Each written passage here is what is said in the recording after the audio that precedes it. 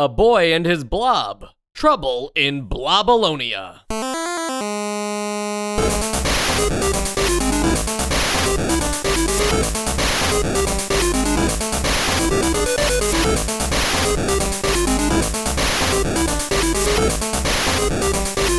And welcome to Nostalgia, a chronological exploration of every NES game released in North America. I'm Mike. I'm Sean. And I'm Joe. It's a silly title, but I can't be the only one getting Steven Spielberg vibes from this game with that Indiana Jones font on the main menu, and even maybe some rip-off music from Indiana Jones as well in the beginning. But it's also like a kid teaming Spielberg. up. Spielberg is it's Indiana George Jones. Lucas, right? But I think he was also. I think Spielberg was also. Pretty Yeah, he sure was directed attached, Indiana but, Jones, like, but I don't know. forget the whole Indiana Jones thing for a second. The whole like kid teams up with an alien-like creature and sets out on a journey bigger than it first appears. Like that's a Spielberg thing. It's very Spielbergian. It's actually crazy to me that I hadn't thought of that before, because the first thought I had was like, wow, those first few notes of that song is the Indiana Jones theme. What I was thinking is more A Boy and His Dog, which is a post-apocalyptic pastiche of society. It's very mean-spirited, and it has absolutely nothing to do with the video game, but it rhymes. It rhymes. It's like poetry. Sort of. It rhymes. Yeah. There you go. That's your George Lucas rhymes. reference. Yeah. Every frame is so dense. That's a deep cut. A Boy and His Blob is a puzzle platformer where you only play as the boy who must help the computer Blob save Blobalonia. Blob can transform into many useful tools and shapes depending on the jelly beans the boy feeds him. And I feel like if I leave it at just that, that's funny enough to get us started, because David Crane, who wants you to know he made this game, it's called David Crane's A Boy and His Blob on the main menu. Like that is a unique start of an inception for an idea of just, I think that this boy is going to feed this alien blob jelly beans, and that's how he'll change into other shapes. Yeah, there was definitely some kind of drug experience that preceded the creation of this game to put the jelly beans and the space blobs and the boy himself together. And again, I just want to state that in the manual, you will just hear references to your main character as just the boy, which I think is hilarious, and I don't know why, but it's very off the wall. It's a very unique setting that we've been put into here.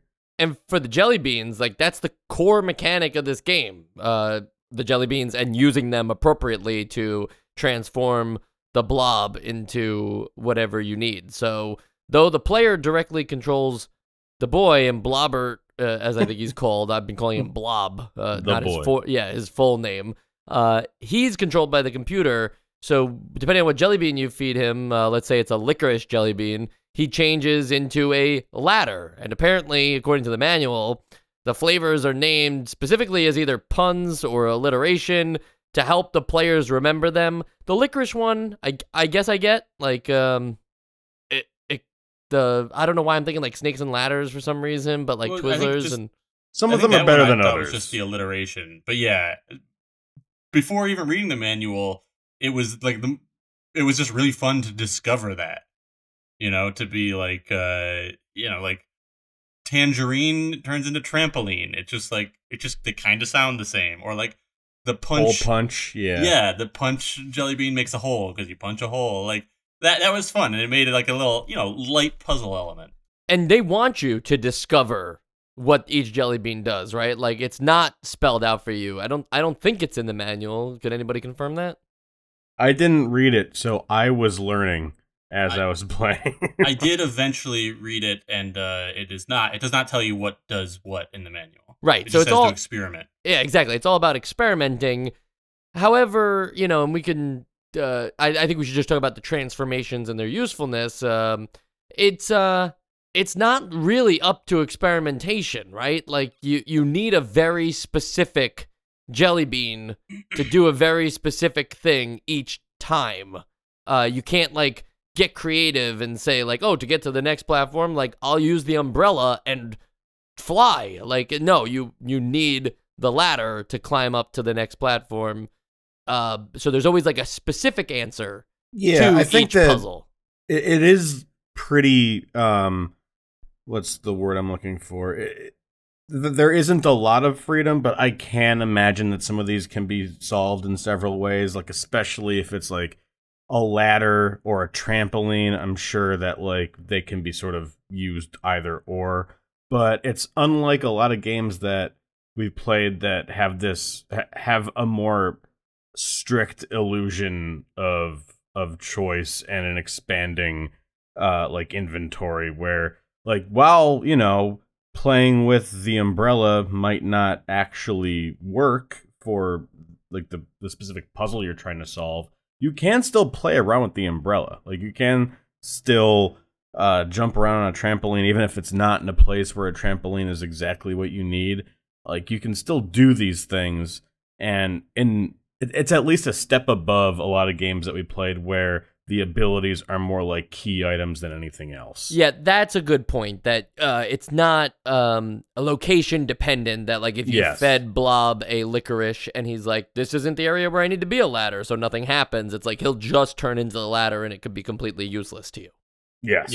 Yeah. There were times I think it's safe to say the intended use of the umbrella is to like jump off of something and not have fall damage, die. Sort of parachute. Yeah. But then but there are times where there's like rocks falling and you could just dodge those rocks like you would think to do in any video game, but you can also use the umbrella there to protect yourself from the rocks. Like there are a couple things like that I noticed. But even with the intended like methods of using or of solving each little puzzle, like it still feels like you're being creative. Like yes, they came up with like this is probably what you should do here, but you still have to use your like creative problem solving to decide like, okay, what do I know about what each of these jelly beans do, and like which one could maybe help me. Like there's a part where you're trying to get back up to the surface because a lot of the game takes place in like the sewer and underground, and the sewer grate is still there, and there's an apple jelly bean that turns it into a car jack, an apple jack, and that one took me a while, but it was satisfying to be like, oh yeah, I can like knock this this lid off of the sewer.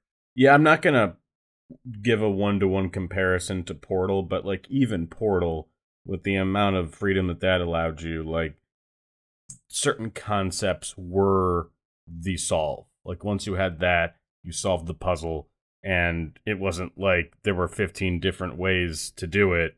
Like a lot of puzzle games, as much freedom as they make you think you have, they are still kind of 1-to-1.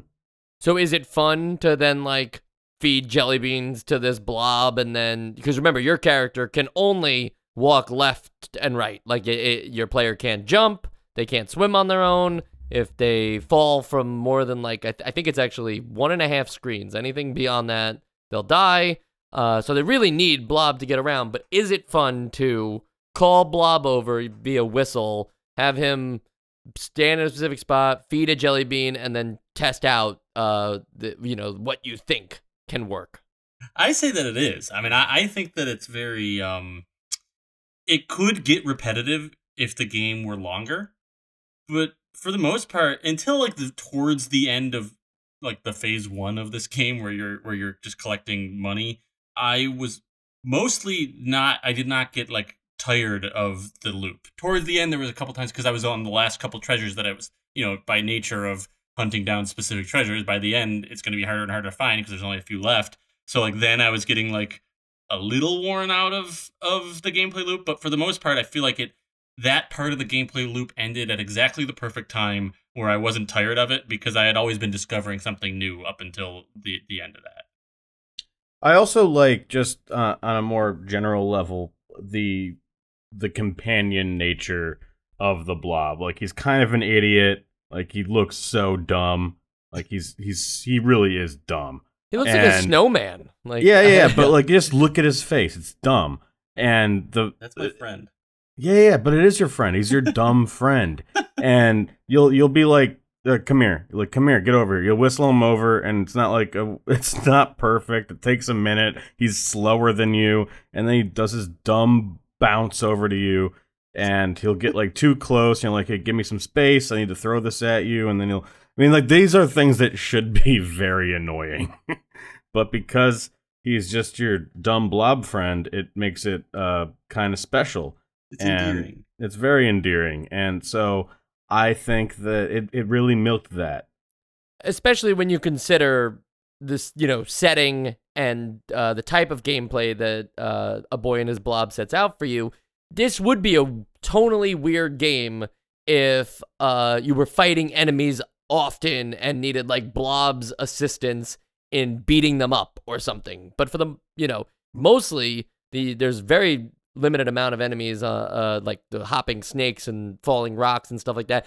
That stuff you have to avoid. It's not about killing them or anything like that. And so for the most part, it's this fun platforming, reminds me almost of the original Prince of Persia, where it's like, you don't have any cool weapons or anything. It's just about figuring out how to get to the next area or, via exploration, figuring out like, what do I need to do in order to get over to that next screen? And that's the part of the experimentation is that there isn't an open, there's some secrets and stuff, but there isn't an open-endedness to what you can do. Mostly, when you need to transform Blob into something, because it's just that there's you're down in the caves and there's a gap between the next two platforms, and so that you need to turn him into the like bridge that gaps between them, or it's a little bit of an uneven thing, so you've got to maybe try to get up to another platform and use the hole to fall through to get to the other side. Like, it's not guesswork, I guess is what I'm saying. You don't have to just assume that there's a puzzle everywhere. You'll know when they present themselves. On top of that, though, it's not guesswork for sure, but there are built-in secrets too, where like usually they're not, unless I just didn't find any. I don't think there are any that we've seen in other games where it's like, hit this specific tile of the wall that you would never be able to see otherwise. But it's like, oh, there's a ceiling above me, and then somewhere up there's a little gap, and like, hey, I wonder if I can use a trampoline up there, and like you might just get a reward for going up there. Yeah, I appreciate that it was more intuitive than some game that it was less creative in the general design that made it like, all right, now find the spot, and you're just gonna have to have your bouncing buddy just go from pixel to pixel searching for it. And I think the playfulness of the transformations, it varies. So like the bridge and the ladder are just very specific uses that once you figure them out the first time, you'll know when you need them. But the trampoline is something cool where like you bounce on it once, you get like a little hop, and then if you just stay there, it's like the next hop's even bigger, and the hop after that, it's like it gets really almost it's like an infinite.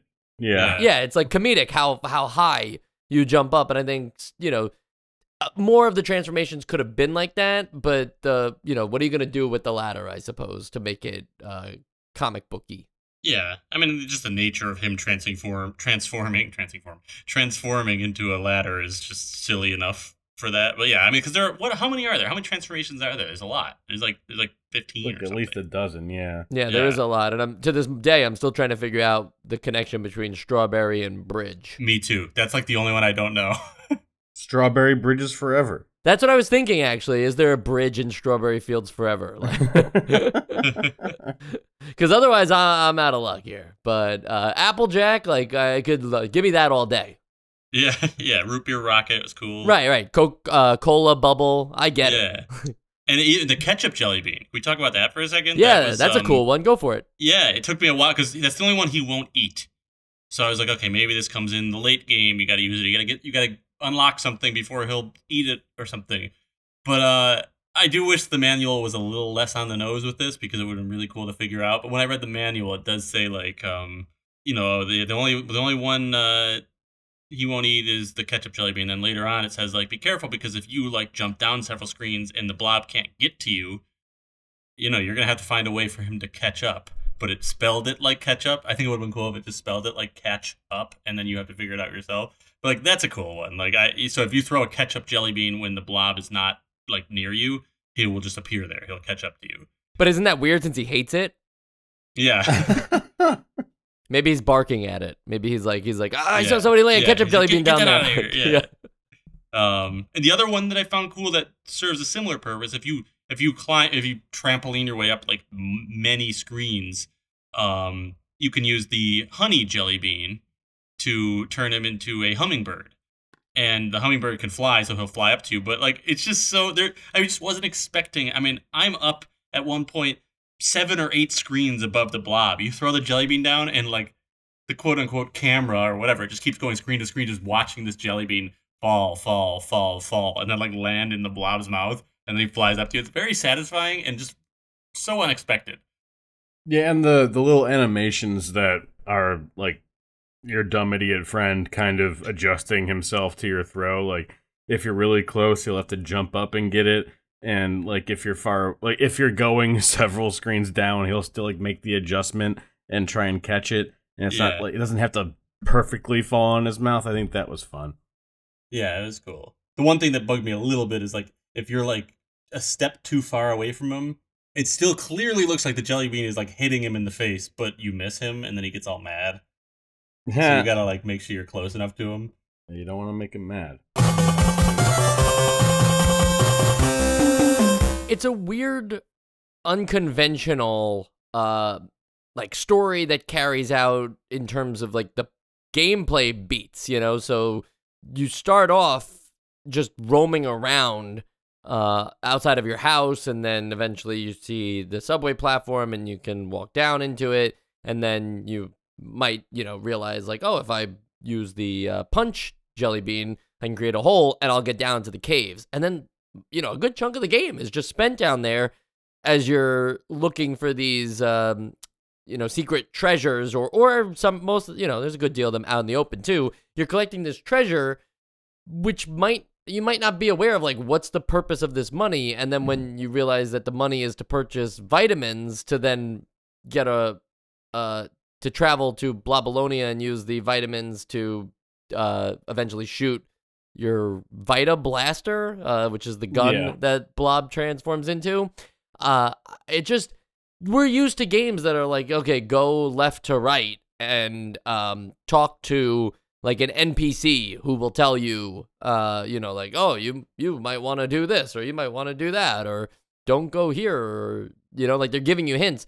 There isn't anything like that. There's just this cave with all this treasure, this store that sells vitamins, and the rocket that brings you between Earth and Blobolonia. Yeah, there's a lot going on. I hadn't even thought of it. I mean, can you just get on that rocket right away and go to Blobolonia without a gun or anything? I think you need to get the gun before you can do that. That makes sense. Because I didn't think, I was just trying to, the whole time I was like, what am I going to use this rocket for? And then at the end I kind of realized, like, because I knew you would go to Blobolonia eventually from maybe the manual or something. So then I realized, oh, it's a rocket ship, or, you know, it's a rocket you ride on. But the beginning of the game is very interesting, is very unorthodox, but it's also so different than the end of the game. Like, totally different. Yeah, so that adventure between Earth and Blobolonia, and especially the unique feel between them, I was mentioning that on Earth, and for most of the game, you're just not fighting things, but then all of a sudden, on Blobolonia, you have to, you know, turn them into a blaster and start shooting these, what look like snow pellets, that are in your way to progress, and I just felt like something about the gameplay changed there, and I'm not saying it was for the worse or anything, it just was surprising. I wasn't expecting all of a sudden to be like a run and gun. Yeah, what it felt like to me was that like a lot of games today, like small like indie games, will like do this thing where they deliberately start out as one thing and then surprise you by changing it. I mean, a lot of them are like dating sims or whatever that like change it, like what's the Doki Doki Literature Club or whatever, that like suddenly like changes into something totally different. Obviously on a different level than that, but like, yeah, I wasn't expecting to suddenly be firing a gun at, I think they're marshmallows and like popcorn kernels and cherries and stuff. Like, from the beginning of this game, I thought the whole game was going to be solving these puzzles, but it turns out that solving the puzzles is like you preparing for the final battle, which is like this weird, like the last 25% of this game is just like this weird final level. But even near the end, I mean, it definitely adds these gunfighting sequences, but there is still some puzzle platforming happening between gunfights. Oh yeah, for sure. It's not. I think to Joe's point though, it just feels like once you get to Blobolonia, the mission's a little bigger in scope. You know, that's what I was talking about with like that whole like kid teams up with an alien, and it seems like it's like, you know, me and this like we're just best friends, like we're just hanging out, and then all of a sudden the government wants to take the alien away, and the movie gets really serious. You know, That's true. that's kind of what's going on here. So, my larger point was just that, you know, in today's age, without looking at game FAQs, it's hard to say like how much of this is spelled out for the user. And I'm not talking about like solving the puzzles. That's pretty straightforward and easy. I just mean this whole idea of not having almost any guidelines in the actual game. Like, you're just free to do whatever. And I could imagine like renting this game as a kid and not even understanding the cave part, like just not getting it and being like, oh, I'm supposed to be collecting treasure. Like, wish I would have known about that. Like, it's funny that there's nothing in the game that like pushes you in any particular direction. It's all outside information. Yeah, I mean, Yeah, there's enough like, and I wouldn't call them direct hints, but there are enough things that you kind of go, huh, like the fact that there's a health food store at the end of that street that you'll eventually have to go and return to get those vitamins, to get to the outer space times. And I think that there's enough there in what you should now know as a puzzle game, that like, maybe I need to go back there. There's enough unique about it to that you would imagine that there's a reason for it to exist. And I'm not saying that this is an obvious game. It very much is not. But I wouldn't say that it's impossible to like happen upon. You get the eureka moment if you did it, I'd say. Yeah, and like the manual, I mean, I know that's still an outside source, but the manual does give you like enough context to if I had read the manual first, I would know what my goal was right away. Like, it does tell you like that there's this other planet with this evil emperor that you have to defeat. But you have to save up your money to buy enough vitamins to be able to attack him, because he's like a junk food based evil empire or emperor. So like, it does give you that story, and it's a charming little weird quirky story in the first place, but like, it does give you the context where I think after reading the manual, there wouldn't be too much of a question that like, okay, you have to collect money, buy vitamins, and then somehow get to this other planet. Yeah, and I'm on board with everything you both just said. I think I was just saying how absurd the game is, in the sense of like Monster Party was also a pretty absurd game, but just followed many familiar video game tropes that it's not like you would get lost or not even understand what the goal is to complete the level. And, you know, Joe, you're right that like the manual spells it out for you, but I saved myself by saying that I rented the game, and most likely you wouldn't get the manual. Although we had a debate about that, if the games at Blockbuster came with the manuals or not. I think it's a toss-up. I think sometimes they did, you know, sometimes the kid before you didn't bring it back or something. Mm-hmm. Yeah.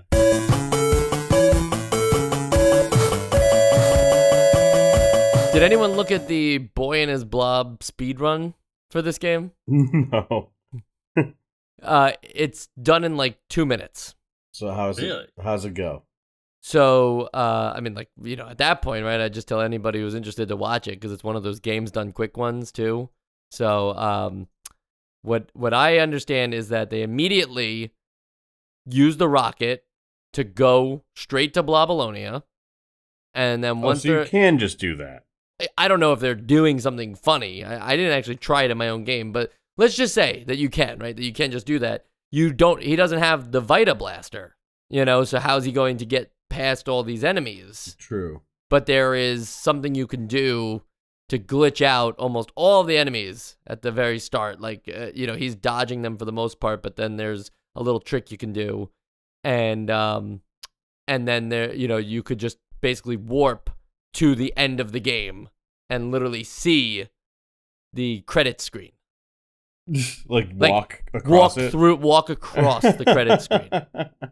Okay, that's funny. I think that's pretty funny. Like, I think that's pretty funny that the game even has like that feels like that's not usually a thing, right? Like the credit screen is like its own thing where like no other character would be, but it's like apparently embedded into the game. So therefore, he's actually walking across not only the credits, but the text that says he beat the game before he beats the game. It's all funny stuff.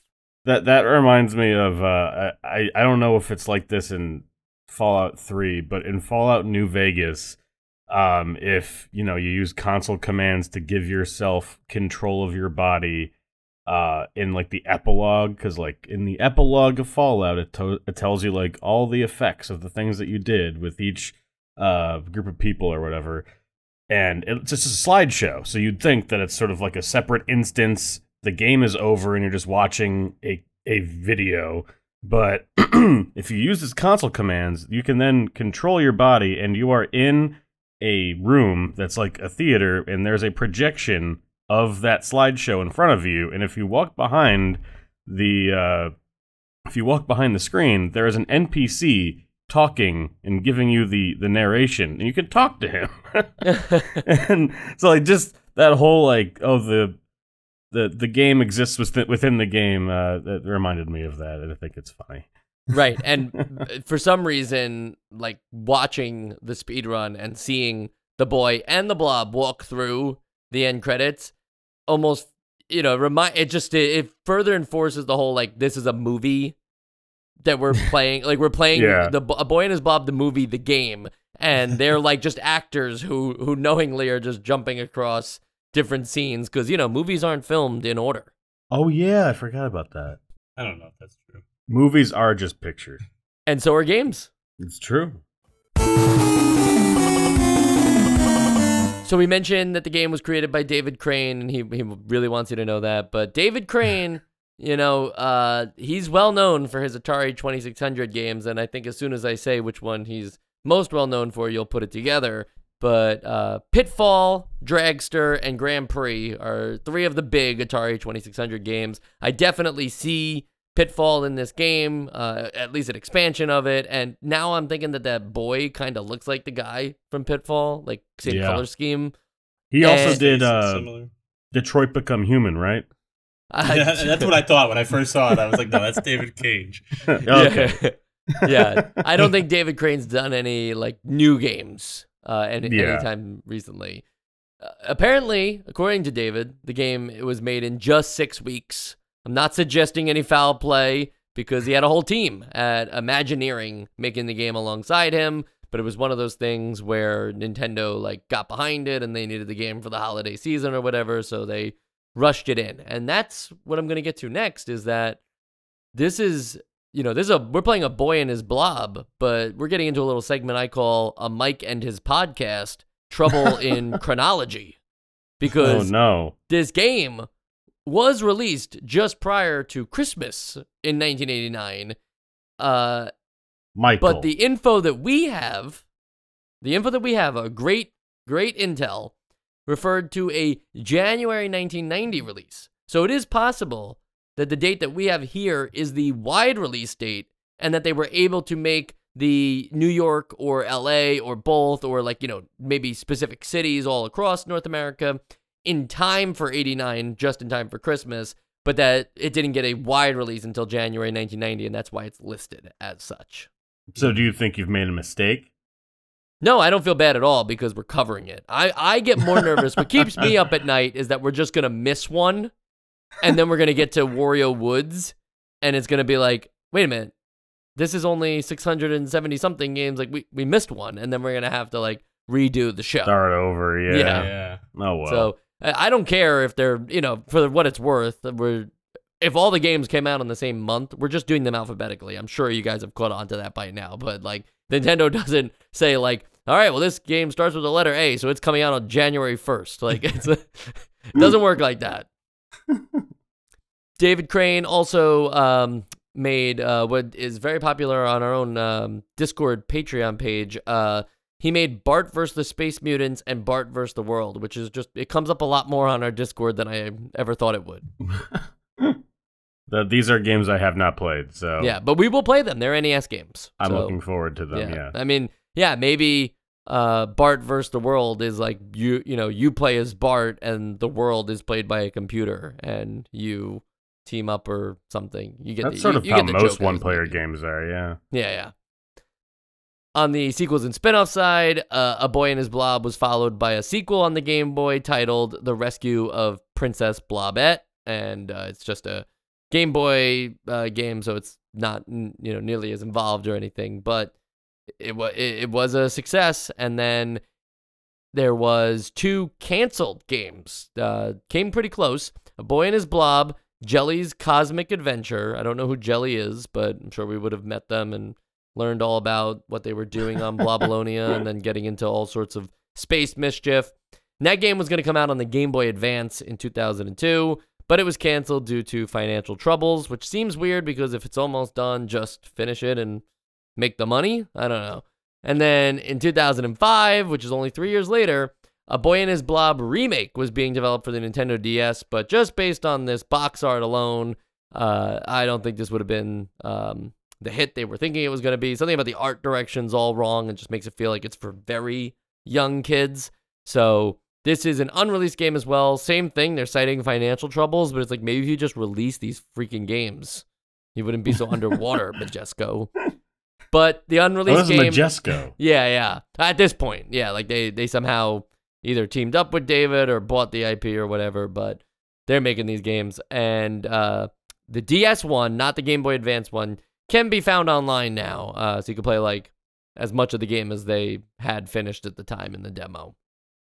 But after 2 failed attempts to bring the series to Nintendo's handhelds over the years, a reimagining of A Boy and His Blob was developed by WayForward Technologies and released again by Majesco for the Wii in 2009. And this was a game that I remember even being like, oh yeah, like I've heard of this title somewhere, like I should pick up this Wii game. I never wound up doing it, but I've only ever heard good things about it. So I can't say exactly how much it changed, but it is, at the very least, it's an 8-hour long game. So clearly much different than the 2-minute and 10-second speed run, or even the modest, 2 hours that it might take someone to fully experience on the NES. And that was A Boy and His Blob? Like that was a DS game? No, it was a Wii game.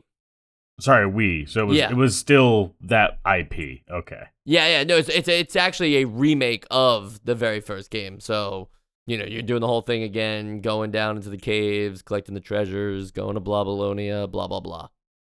Is there any... Blah, blah, blah. Blah, blah, blah. Are there any fun, jokes and quips that they say? Or is it just... they're both mute, like in the NES game? I don't know if there's talking. Okay, good. I have a hard time imagining the Blob talking. Yeah, but I will tell you that there's new power-ups. So it's not a one. That's my point, is that it wasn't a 1-for-1 remake. It was just we're going to make this game again, but we're going to make it so much larger. So there's more jelly beans or whatever and different things that you can use, and it probably does a better job of spelling out the whole freaking game for you and giving you tutorial after tutorial after tutorial. And it's got this whole Scribblenauts art direction with it that's kind of strange for a Wii game. Okay. Sounds disappointing. I was always looking to buy it, and then I just never did. So I'm responsible for Majesco's financial troubles. And, according to who you ask of our listeners, I'm also responsible for our Essential Games List troubles, because I keep certain games off the Essential Games List. And maybe, I'll do it again today, or maybe I won't, because we all get to vote in the Essential Games List. Sean? It's your last time going first. This is it. This is it. Also, what am I going to do? We wish everybody a Happy New Year. Happy New Year, guys. It's Happy New Year. It's December 30th. Jolly good fellow. Yeah. Have a good time with your blobs. Everyone get together with your blobs. Don't celebrate. let your blobs get wet. Just remember, After even midnight. if 2022 wasn't good, now you have 2023 to look forward to, and 1990 at the same time. So if 2023 turns out to not be so great either, just pretend like you're in 1990 with us. Sean, you have a vote? I do have a vote. I'm a big fan of your dumb idiot friend. He's very charming. I like hanging out with him. I wish there were more interactions that you could have with him other than feeding him jelly beans. He seems to just be using you for jelly beans. And that's sort of where I draw the line. Like, once a relationship sort of shows that, like, it's more transactional than anything, that's where I start to get, like, weirded out and like, oh, maybe this isn't the person that I fell in love with, and we might have wasted the last few years of our lives together. But in Boy and His Blob, I think that it's very unique, and I appreciate the puzzle aspects, but I don't know, it didn't feel complete to me. It has all the charm in the world, and a lot of these games that have a lot of charm don't have enough for me to say that, like, it's got all that I want. So I'm being very vague here, and I'm giving the game a disservice by being this vague, but I am saying that this is a definite play it, but I will not be voting it essential. This is the kind of game that has enough uniqueness to sell someone like me on the concept of the game before I even play it. Like, I was just reading up on it, and I was like, oh, it's going to be a blast. Like, I'm this helpless boy, and somehow this alien blob is my best friend, and we're going to help save his homeworld via the powers of jelly beans. Like, great. I'm in for it. Unfortunately, I feel like the jelly bean system and the lack of not like solutions in general, but just like the possibilities in my head felt really limited during the actual gameplay. And maybe a more open game would have also led to a lot more glitches and making it really easy because it's too obvious to solve it because you can solve it however you want, you know? Hey, that sounds like that Scribblenauts game I was referencing, right? Where it's like all of a sudden, if you can think of it, any way will solve the game. That's maybe a little like what I was looking for here with the blob, is just a little more freedom of exploration and freedom of what I can do with him. It's a neat idea, and it does translate most of its ideas in the game, just not in a grand enough manner to keep me hooked. So I get why this one kind of has like cult classic status. People fight about whether this game is actually good or not, and I would say, yeah, it's good. I just don't think it's one of the greats. Joe? So, Sean, I really, what you said resonates with me a lot. I think there's just like, there's a lot that's valid about this game feeling like it needs a little more to be like a complete game. And there's a lot of like little, not negatives, but just like little things that feel like they're missing in this game.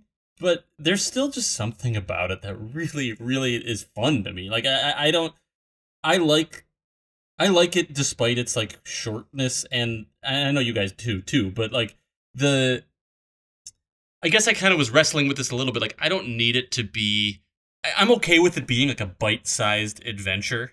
So like that part I'm still okay with, and like yeah, there are just a lot of little things that that feel like they could be elevated, but just the idea alone and the charm of I think using the jelly beans is so cool, and like the asymmetry to the first and second half of the game is just interesting and keeps you like engaged in this weird way. And it's just, I think I'm part of the cult, I guess is what I'm saying, of this cult classic. I know this is not, I don't have any power here, but I think I am going to throw it an essential vote. It's weird because like I do have things that I feel like it could have done a lot better, but like it was just a lot of fun to me. I just feel like you're not going to get this anywhere else either. I feel like you should play this. I'm going to say it's essential. You're allowed to have fun, Joe.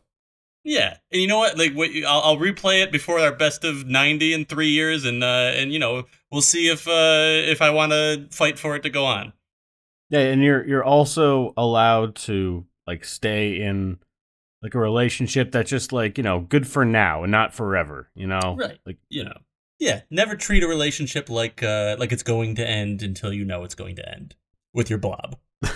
Yeah, and specifically with your blob. I was gonna say, I don't think that the blob at the end of this game is gonna like not stay in touch, right? Like he's gonna go live on his own planet now, like it's safe again, and the boy probably doesn't want to live on Blobalonia, but and you have shared trauma too, so I feel like that factors in. Well, that's that's not very healthy, but I get what you're saying. That factors in, so it's like you're that might be why like that might be why it won't work out. Yeah.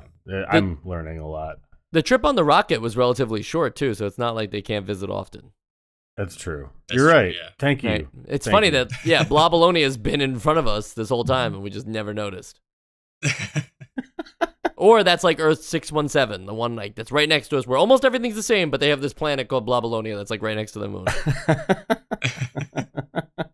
Well, if you want to hear more stupid conversations like that, and not referring to the whole episode, most of the episode was pretty good, but if you want to hear more stupid stuff like us riffing on ideas that we just kind of come up with on the spot, look no further than our interview on the Boss Rush Network. We did an interview with them. I'll try to remember to put a link in the show notes here for it, but it's very easy. You just type in Nostalgia Boss Rush Network. It's on podcast. It's on YouTube. YouTube, you get to see our faces. Maybe you play a game with yourself where you try to like guess who's who before we reveal who we are. Spoiler alert, we all have facial hair, so that won't be the easiest way to give it away. If you didn't think any of us had facial hair, that's also kind of interesting. And let us know in the comments on www.nostalgicast.com. Go to the contact thing and be like, I thought you guys were all clean-shaven. That would be a really interesting subject title to receive in my email box, even if you didn't believe it. Just do it anyway. But seriously, our interview on Boss Rush Network is really cool because we're not just talking about our chronological exploration. We're talking about all things video games. And we're going to continue to talk about all things video games, whether it's on other podcasts, on our podcast, or on our Patreon, patreon.com/nostalgia, where we do all sorts of cool episodes. We did, at the very end of this year, right around the time of this episode posting, we did a Game Boy launch episode, too, covering all things Game Boy. So if that sounds at all interesting to you, it just costs $1 for 1 month, and then you can say, I'm never giving these guys another penny again, but just $1, and you can hear that episode. Pretty cool.